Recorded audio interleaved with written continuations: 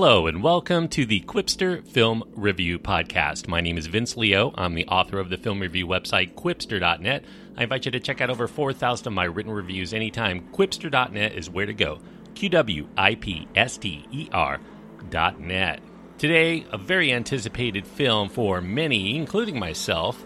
It is Avengers Endgame, which promises to put an end to certain character arcs and story arcs that we've learned from previous films in the Marvel Cinematic Universe, while also setting the stage for perhaps what will follow after this. Obviously, this is a film that I think people are going to want to hear spoiler-free, at least until they actually see the film. So I'm going to remain spoiler-free. I try not to engage in too many spoilers as it is, but this one will be a little bit more sidestepping, even ones that a typical movie would probably set you up with. This is a PG-13 rated film. It does have science fiction violence and action and some language. The runtime is a whopping 3 hours and 1 minute. The cast, well, I guess the cast would include spoilers if I were to reveal who's in and who's not in, etc. But I will tell you, because you can see this from the advertisements and the posters and what have you, that Robert Downey Jr., Chris Evans, Chris Hemsworth, Mark Ruffalo, Scarlett Johansson, and Jeremy Renner are in the film, along with a few others including Josh Brolin, etc. Whether or not you'll see some of your favorite heroes that you may or may not think have come back, that's going to be left to your imagination, at least until you see the film. Anthony Russo and Joe Russo are the director, the screenplay credited to Christopher Marcus and Stephen McFeely. The Marvel Cinematic Universe here is finally putting a cap of sorts, no pun intended, to the various phases that it had built up since it started back in 2008 with Iron Man. This is going to allow for a natural conclusion, so we are told, for a few big story arcs, while it's also going to be passing the torch to this whole new generation of heroes who've come up within the 21 films that preceded it, and I presume we're going to be seeing a few more new ones down the road. This film is especially continuing where we had left off to the first half of this story back in Avengers Infinity War just a year ago. Many questions resulted from that epic chapter, and that left the state of the MCU in a shambles, prompting rampant speculation among all of the various fan circles as to how things would right itself in the dramatic conclusion that we're getting here in Endgame. It's finally here. The speculation can be over for those who do engage in it, and I assume maybe billions around the world are going to see this film. So I guess the main question that we're going to get to here, for those people who don't want any spoilers at all, is does it deliver? Does it deliver the goods that we're expecting? And I would say the short answer is yes. And as to the hows and whys of its success, I would encourage those of you who've listened this far to stray away, put your headphones down, go see the film for yourself before you learn too much. That would be a little bit anticlimactic. So if you haven't seen the prior 21 entries in the MCU, I do think that you might want to see as many of those as you can too before seeing this film, because this is an entry that is probably not going to make a lick of sense to anyone who isn't initiated and completely on board to what the MCU has had to offer over the last decade. Now, I don't engage in typical spoilers, so I will say this. This is your last chance to depart before I tell you some plot details to this film. Very spoiler-free as far as I'm concerned, but some people really do not want to know anything. So in that case, pause that, come back after you've seen the film. Endgame does start in a world following the snap that was delivered by Thanos that extinguished half of all life within the galaxy in an instant, without a trace, in his effort to bring what he felt would be a much-needed balance and tranquility caused by what he felt were overcrowding interests and some of the ills that manifest itself from having all of that splashed all over the galaxy.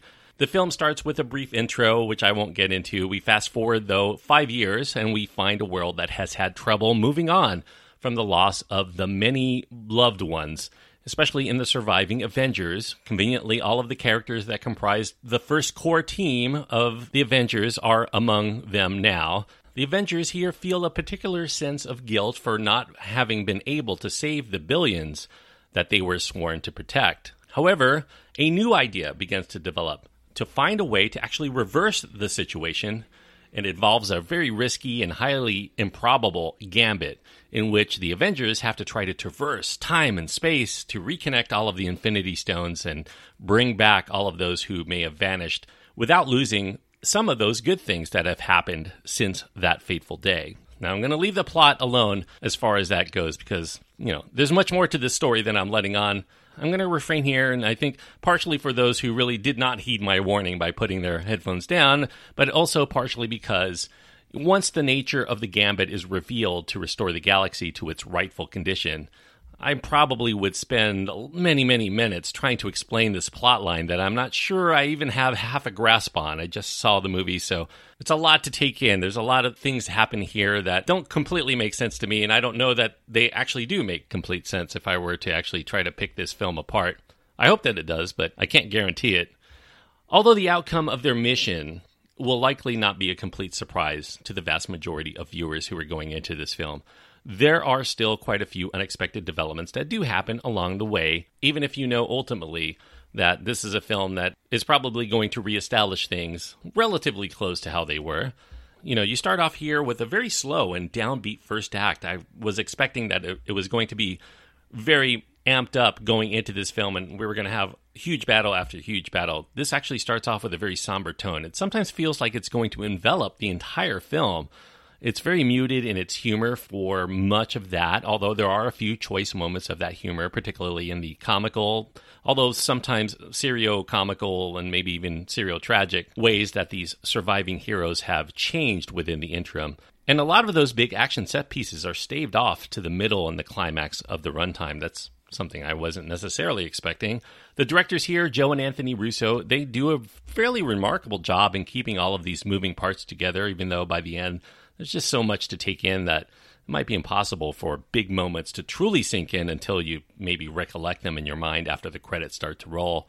All of the check boxes that you're going to be expecting are checked here. Tragedy, pathos, comedy, triumph, visual effects, rousing score, satisfying fan service moments, and of course, one of the biggest superhero spectacles ever put to screen. It delivers all of that. Key characters are going to get their chances to shine. Some, as you might expect, are getting their last hurrah to put some closure to the fact that, unlike the print counterparts of these characters, the actors that portray them really are not going to be able to do it forever, no matter how much the technology allows them to de-age them decades.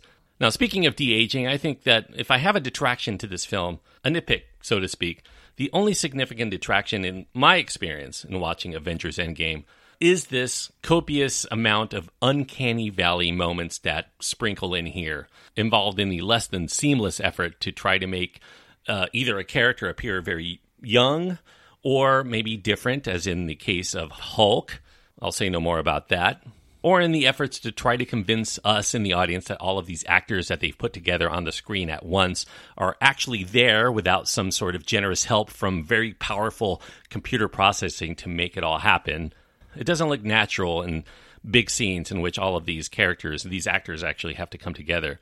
Now, some viewers may make something of this runtime, maybe even some critics as well. But I think that in its defense, given all of the bases that the Russos actually have to cover to try to wrap things up and then put the very finest ribbon on it, it really doesn't feel stretched out beyond a rational sense, at least not to me. I think there's more breathing room here to let some of those serious and poignant moments sink in. And while that may result in a film that may be a bit heavy, and it's not the kind of movie that I would grab for a quick repeat viewing when I'm in the mood for some sort of boffo MCU action, I still think that there's a beauty in the way that it lets things play out with these beats that don't always feel like they're in a complete rush to get to the next plot point.